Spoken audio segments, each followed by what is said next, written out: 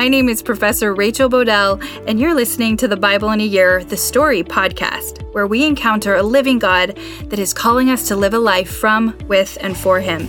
This podcast is designed to help you listen to the one connected story of the Bible and understand it, perhaps just a little bit better, by learning from biblical scholars that have helped me.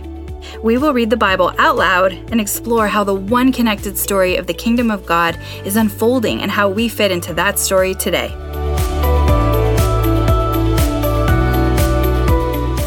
This is day 45, and I'm reading from the NIV version of the Bible, Exodus 27 and 28, Leviticus 20, and Psalms 119, verse 1 through 88. Exodus 27. Build an altar of acacia wood, 3 cubits high. It is to be square, 5 cubits long, and 5 cubits wide. Make a horn at each of the 4 corners so that the horns and the altar are of one piece, and overlay the altar with bronze. Make all its utensils of bronze, its pots to remove the ashes, and its shovels, sprinkling bowls, meat forks, and fire pans. Make a grating for it, a bronze network, and make a bronze ring at each of the 4 corners of the network. Put it under the ledge of the altar so that it is halfway up the altar. Make poles of acacia wood for the altar and overlay them with bronze. The poles are to be inserted into the rings so that they will be on 2 sides of the altar when it is carried. Make the altar hollow out of the boards. It is to be made just as you were shown on the mountain. Make a courtyard for the tabernacle.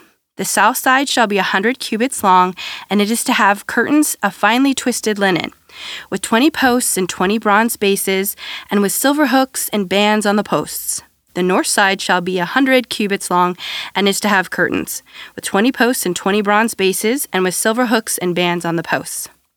The west end of the courtyard shall be 50 cubits wide, and have curtains, with 10 posts and 10 bases. On the east end, towards the sunrise, the courtyard shall also be 50 cubits wide.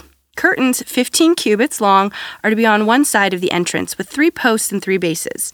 And curtains 15 cubits long are to be on the other side, with 3 posts and 3 bases. For the entrance to the courtyard, provide a curtain 20 cubits long of blue, purple, and scarlet yarn and finely twisted linen, the work of an embroiderer, with 4 posts and 4 bases. All the posts around the courtyard are to have silver bands and hooks and bronze bases.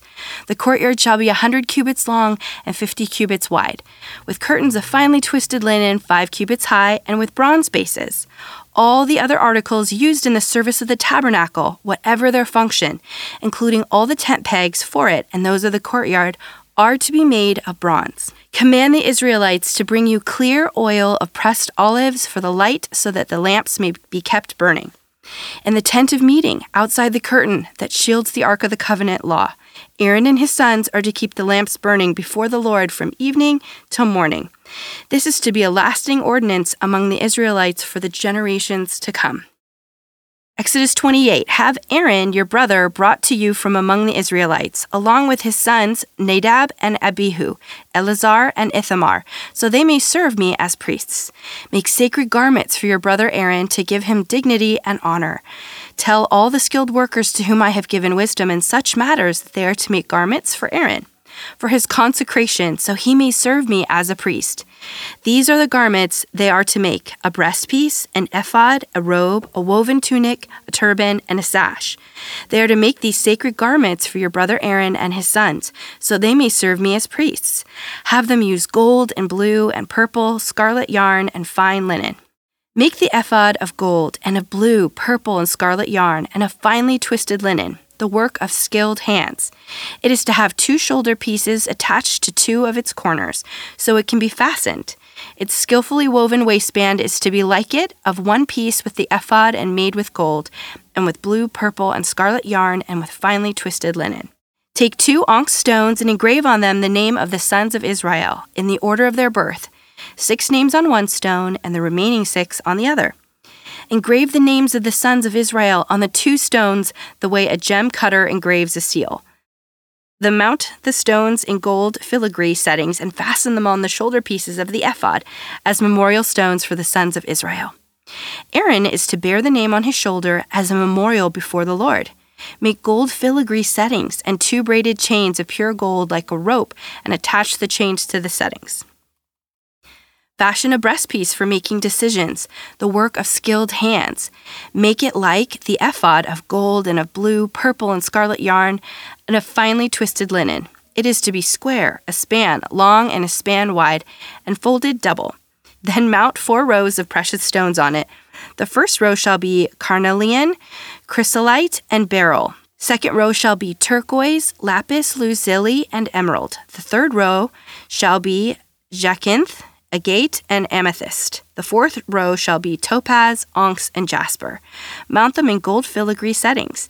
There are to be 12 stones, one of each of the names of the sons of Israel, each engraved like a seal with the name of one of the 12 tribes. For the breastpiece, make braided chains of pure gold like a rope.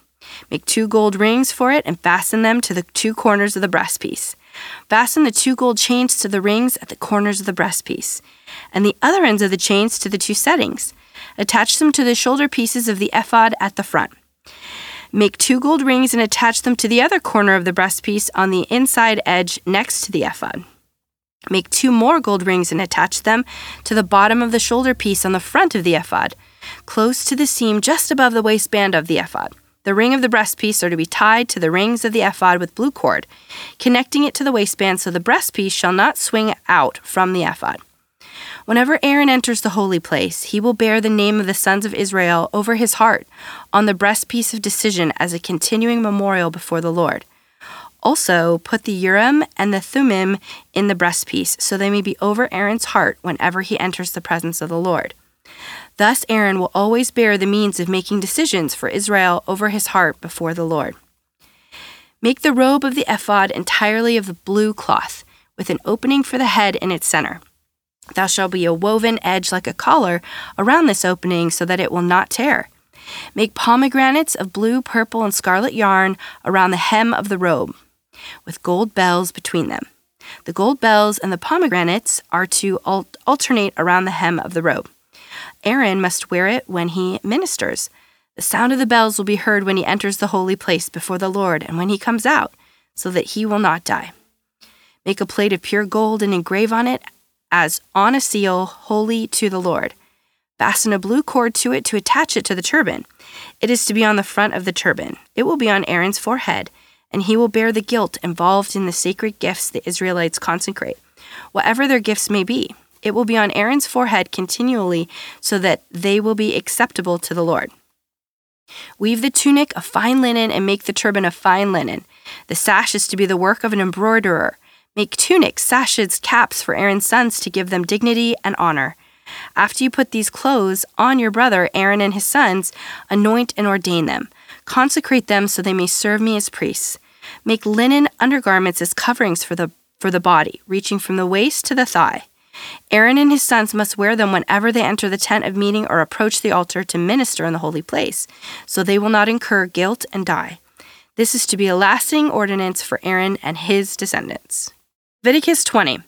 The Lord said to Moses, "Say to the Israelites, an Israelite or any foreigner residing in Israel who sacrifices any of his children to Molech is to be put to death. The members of the community are to stone him. I myself will set my face against him and will cut him off from his people. For by sacrificing his children to Molech, he has defiled my sanctuary and profaned my holy name. If the members of the community close their eyes when that man sacrifices one of his children to Molech, and if they fail to put him to death, I myself will set my face against him and his family and will cut them off from their people together with all who follow him in prostituting themselves to Molech. I will set my face against anyone who turns to mediums and spirits to prostitute themselves by following them, and I will cut them off from their people. Consecrate yourselves and be holy, because I am the Lord your God. Keep my decree and follow me. I am the Lord who makes you holy. Anyone who curses their father or mother is to be put to death. Because they have cursed their father or mother, their blood will be on their own head. If a man commits adultery with another man's wife, with the wife of his neighbor, both the adulterer and the adulteress are to be put to death.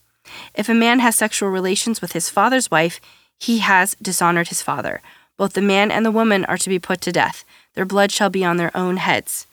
If a man has sexual relations with his daughter-in-law, both of them are to be put to death. What they have done is perversion. Their blood will be on their own heads. If a man has sexual relations with a man as one does with a woman, both of them have done what is detestable. They are to be put to death. Their blood will be on their own heads. If a man marries both a woman and her mother, it is wicked. Both he and they must be burned in the fire, so that no wickedness will be among them. If a man has sexual relations with an animal, he is to put to death, and you must kill the animal. If a woman approaches an animal to have sexual relations with it, kill both the woman and the animal. They are to be put to death. Their blood will be on their own heads. If a man marries his sister, the daughter of either his father or his mother, and they have sexual relations, it is a disgrace. They are to be publicly removed from their people. He has dishonored his sister and will be held responsible. If a man has sexual relations with a woman during her monthly period, he has exposed the source of her flow, and she has also uncovered it. Both of them are to be cut off from their people. Do not have sexual relations with the sister of either your mother or your father, for that would dishonor a close relative. Both of you would be held responsible. If a man has sexual relations with his aunt, he has dishonored his uncle. They will be held responsible. They will die childless. If a man marries his brother's wife, it is an act of impurity. He has dishonored his brother. They will be childless. Keep all my decrees and laws and follow them, so that the land where I am bringing you to live may not vomit you out. You must not live according to the customs of the nations I am going to drive out before you. Because they did all these things, I abhor them. But I said to you, you will possess their land. I will give it to you as an inheritance, a land flowing with milk and honey. I am the Lord your God, who has set you apart from the nations. You must therefore make a distinction between clean and unclean animals and between unclean and clean birds. Do not defile yourselves by any animal or bird or anything that moves along the ground, those that I have set apart as unclean for you. You are to be holy to me because I, the Lord, am holy, and I have set you apart from the nations to be my own. A man or a woman who is a medium or spirits among you must be put to death. You are to stone them. Their blood will be on their own heads. Psalms 119, verse 1 through 88. Blessed are those whose ways are blameless, who walk according to the law of the Lord. Blessed are those who keep his statutes and seek him with all their heart. They do no wrong, but follow his ways. You have laid down precepts that are to be fully obeyed. Oh, that my ways were steadfast in obeying your decrees. Then I would not be put to shame when I consider all your commands. I will praise you with an upright heart as I learn your righteous laws. I will obey your decrees. Do not utterly forsake me. How can a young person stay on the path of purity? By living according to your word. I seek you with all my heart. Do not let me stray from your commands. I have hidden your word in my heart, that I might not sin against you. Praise be to you, Lord. Teach me your decrees. With my lips I recount all the laws that come from your mouth. I rejoice in following your statutes, as one rejoices in great riches. I meditate on your precepts, and I consider your ways. I delight in your decrees. I will not neglect your word. Be good to your servant while I live, that I may obey your word. Open my eyes, that I may see wonderful things in your law. I am a stranger on earth. Do not hide your commands from me. My soul is consumed with longing for your laws at all times. You rebuke the arrogant who are accursed, those who stray from your commands. Remove from me their scorn and contempt, for I keep your statutes. Though rulers sit together and slander me, your servant will meditate on your decrees. Your statutes are my delight. They are my counselors. I am laid low in the dust. Preserve my life according to your word. I gave an account for my ways, and you answered me. Teach me your decrees. Cause me to understand the way of your precepts, that I may meditate on your wonderful deeds. My soul is weary with sorrow. Strengthen me according to your word. Keep me from deceitful ways. Be gracious to me and teach me your law. I have chosen the way of faithfulness. I have set my heart on your laws. I hold fast to your statutes, Lord. Do not let me be put to shame. I run in the path of your commands, for you have broadened my understanding. Teach me, Lord, the ways of your decrees, that I may follow it to the end. Give me understanding so that I may keep your law and obey it with all my heart. Direct me in the path of your commands, for there I find delight. Turn my heart towards your statutes and not towards selfish gain. Turn my eyes away from worthless things. Preserve my life according to your word. Fulfill your promise to your servant, so that you may be feared. Take away the disgrace I dread, for your laws are good. How I long for your precepts. In your righteousness preserve my life. May your unfailing love come to me, Lord, your salvation according to your promise. Then I can answer anyone who taunts me, for I trust in your word. Never take your word of truth from my mouth, for I have put my hopes in your laws. I will always obey your law, forever and ever. I will walk about in freedom, for I have sought out your precepts. I will speak of your statutes before kings. I will not be put to shame. For I delight in your commands, because I love them. I reach out for your commands, which I love, that I may meditate on your decrees. Remember your word to your servant, for you have given me hope. My comfort in my suffering is this: your promise preserves my life. The arrogant mock me unmercifully, but I do not turn from your law. I remember, Lord, your ancient laws, and I find comfort in them. Indignation grips me because of the wicked, who have forsaken your law. Your decrees are the theme of my song, wherever I lodge. In the night, Lord, I remember your name, that I may keep your law. This has been my practice. I obey your precepts. You are my portion, Lord. I have promised to obey your words. I have sought your face with all my heart. Be gracious to me according to your promise. I have considered my ways and have turned my steps to your statutes. I will hasten and not delay to obey your commands. Though the wicked bind me with ropes, I will not forget your law. At midnight I rise to give you thanks for your righteous laws. I am a friend to all who fear you, to all who follow your precepts. The earth is filled with your love, Lord. Teach me your decrees. Do good to your servant according to your word, Lord. Teach me knowledge and good judgment, for I trust your commands. Before I was afflicted, I went astray, but now I obey your word. You are good, and what you do is good. Teach me your decrees. Though the arrogant have smeared me with lies, I keep your precepts with all my heart. Their hearts are callous and unfeeling, but I delight in your law. It was good for me to be afflicted, so that I might learn your decrees. The law from your mouth is more precious to me than thousands of pieces of silver and gold. Your hands made me and formed me. Give me understanding to learn your commands. May those who fear you rejoice when they see me, for I have put my hope in your word. I know, Lord, that your laws are righteous and that in faithfulness you have afflicted me. May your unfailing love be my comfort, according to your promise to your servant. Let your compassion come to me that I may live, for your law is my delight. May the arrogant be put to shame for wrongdoing me, without cause, but I will meditate on your precepts. May those who fear you turn to me, those who understand your statutes. May I wholeheartedly follow your decrees that I may not be put to shame.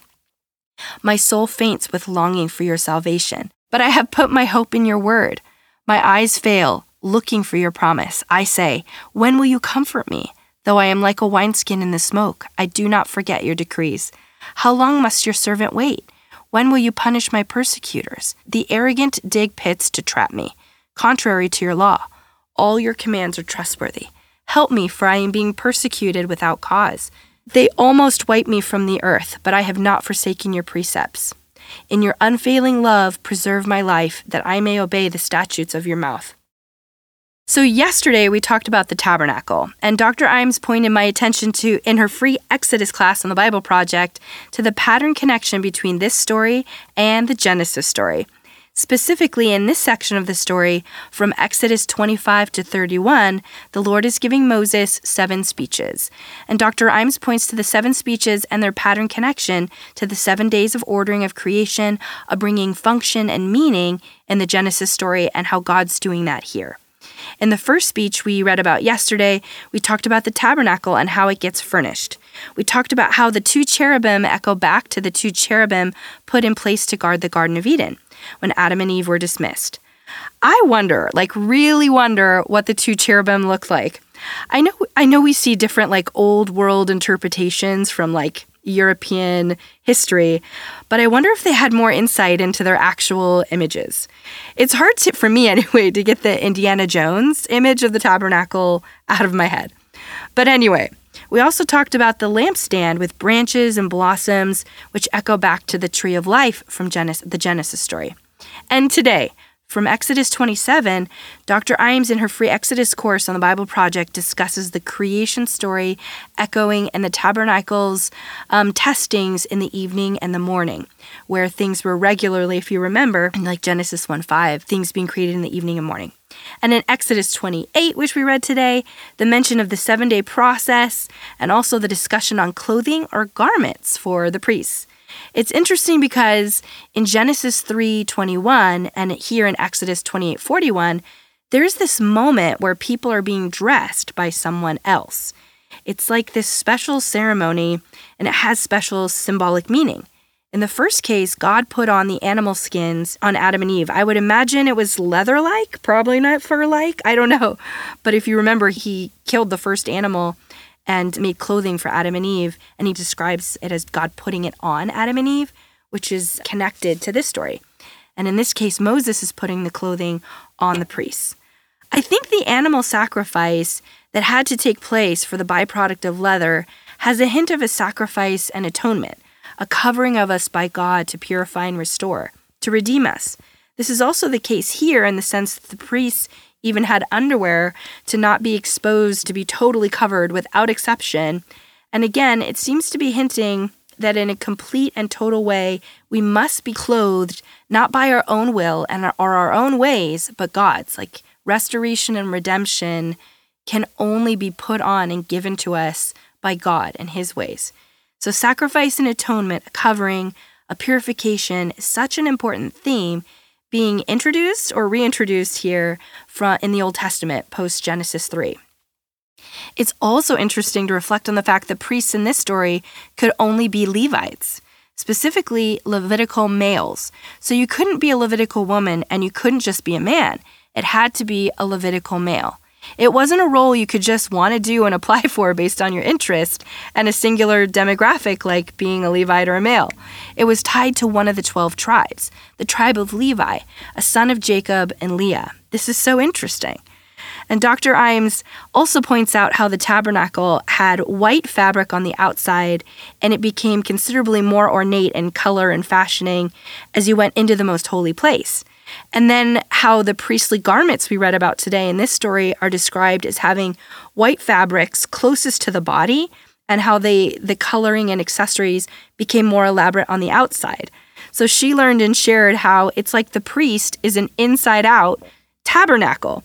That's so cool to think about the connection and symbolism and what this means. It's like a visualization of reflecting and bearing the name of God, putting him on display. I don't know why, but I really love this. God is our brand. We were created and belong to him. We don't have to ask who we are unless we are rejecting our given creation story and purpose. At the same time, we were created to participate in the ruling, which had this implied fairness and justice, and subduing of things that lead to death, of working and caring. We're allowed to be curious and creative and under and within the provider, blesser, protector, and rescuer God. We were made to be creators in the way we reflect God and work towards restoration and redemption, as he is unveiling his character and his desire for auto-tuning our hearts and minds and our behaviors into his story, his will, and ways. So the symbolism of the Levitical priest garments show their authorized representative role of Yahweh and of all 12 tribes, mediating between them. So in chapter 28, verse 12 and 29, we're seeing this played out. Remember how we discussed one of the 4 key roles of a priest is to mediate, to intercede, to stand in the gap.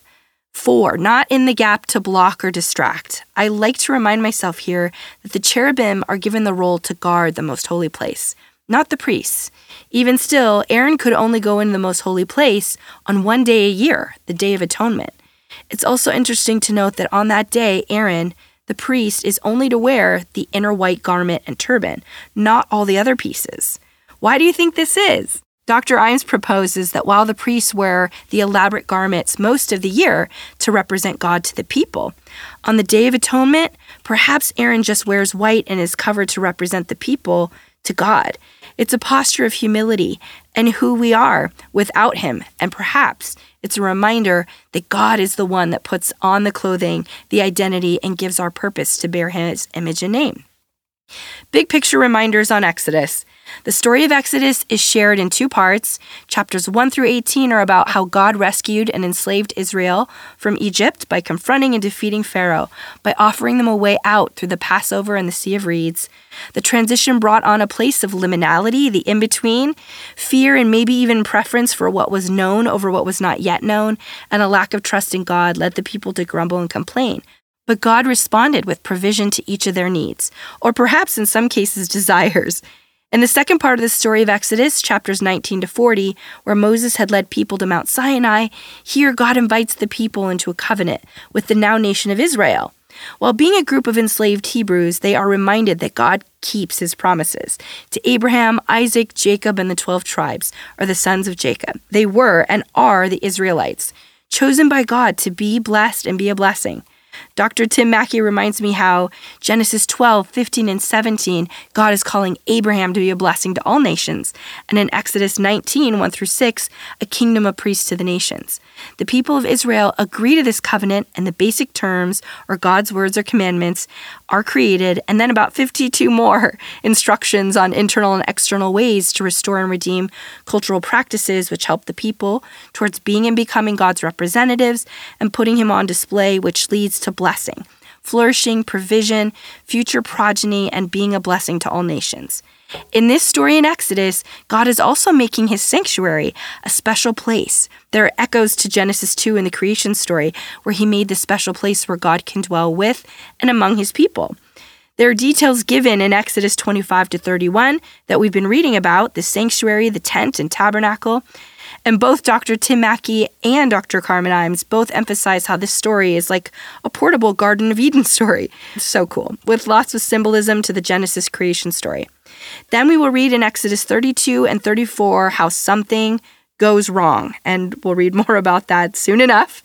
And we also talked more about Leviticus today, and I'll do a zoomed out big picture overview of where we're at in Leviticus tomorrow. I also love how Psalms really helped me to posture my heart and position my thinking when reading about the laws today.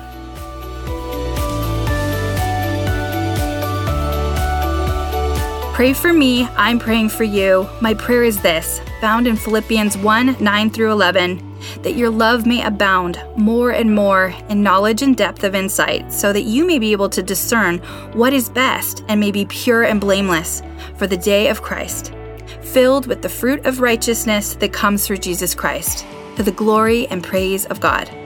What is this fruit? It is love, joy, peace, patience, kindness, goodness, faithfulness, gentleness, and self-control. Against such things there is no law. Galatians 5:22 through 24. See you tomorrow.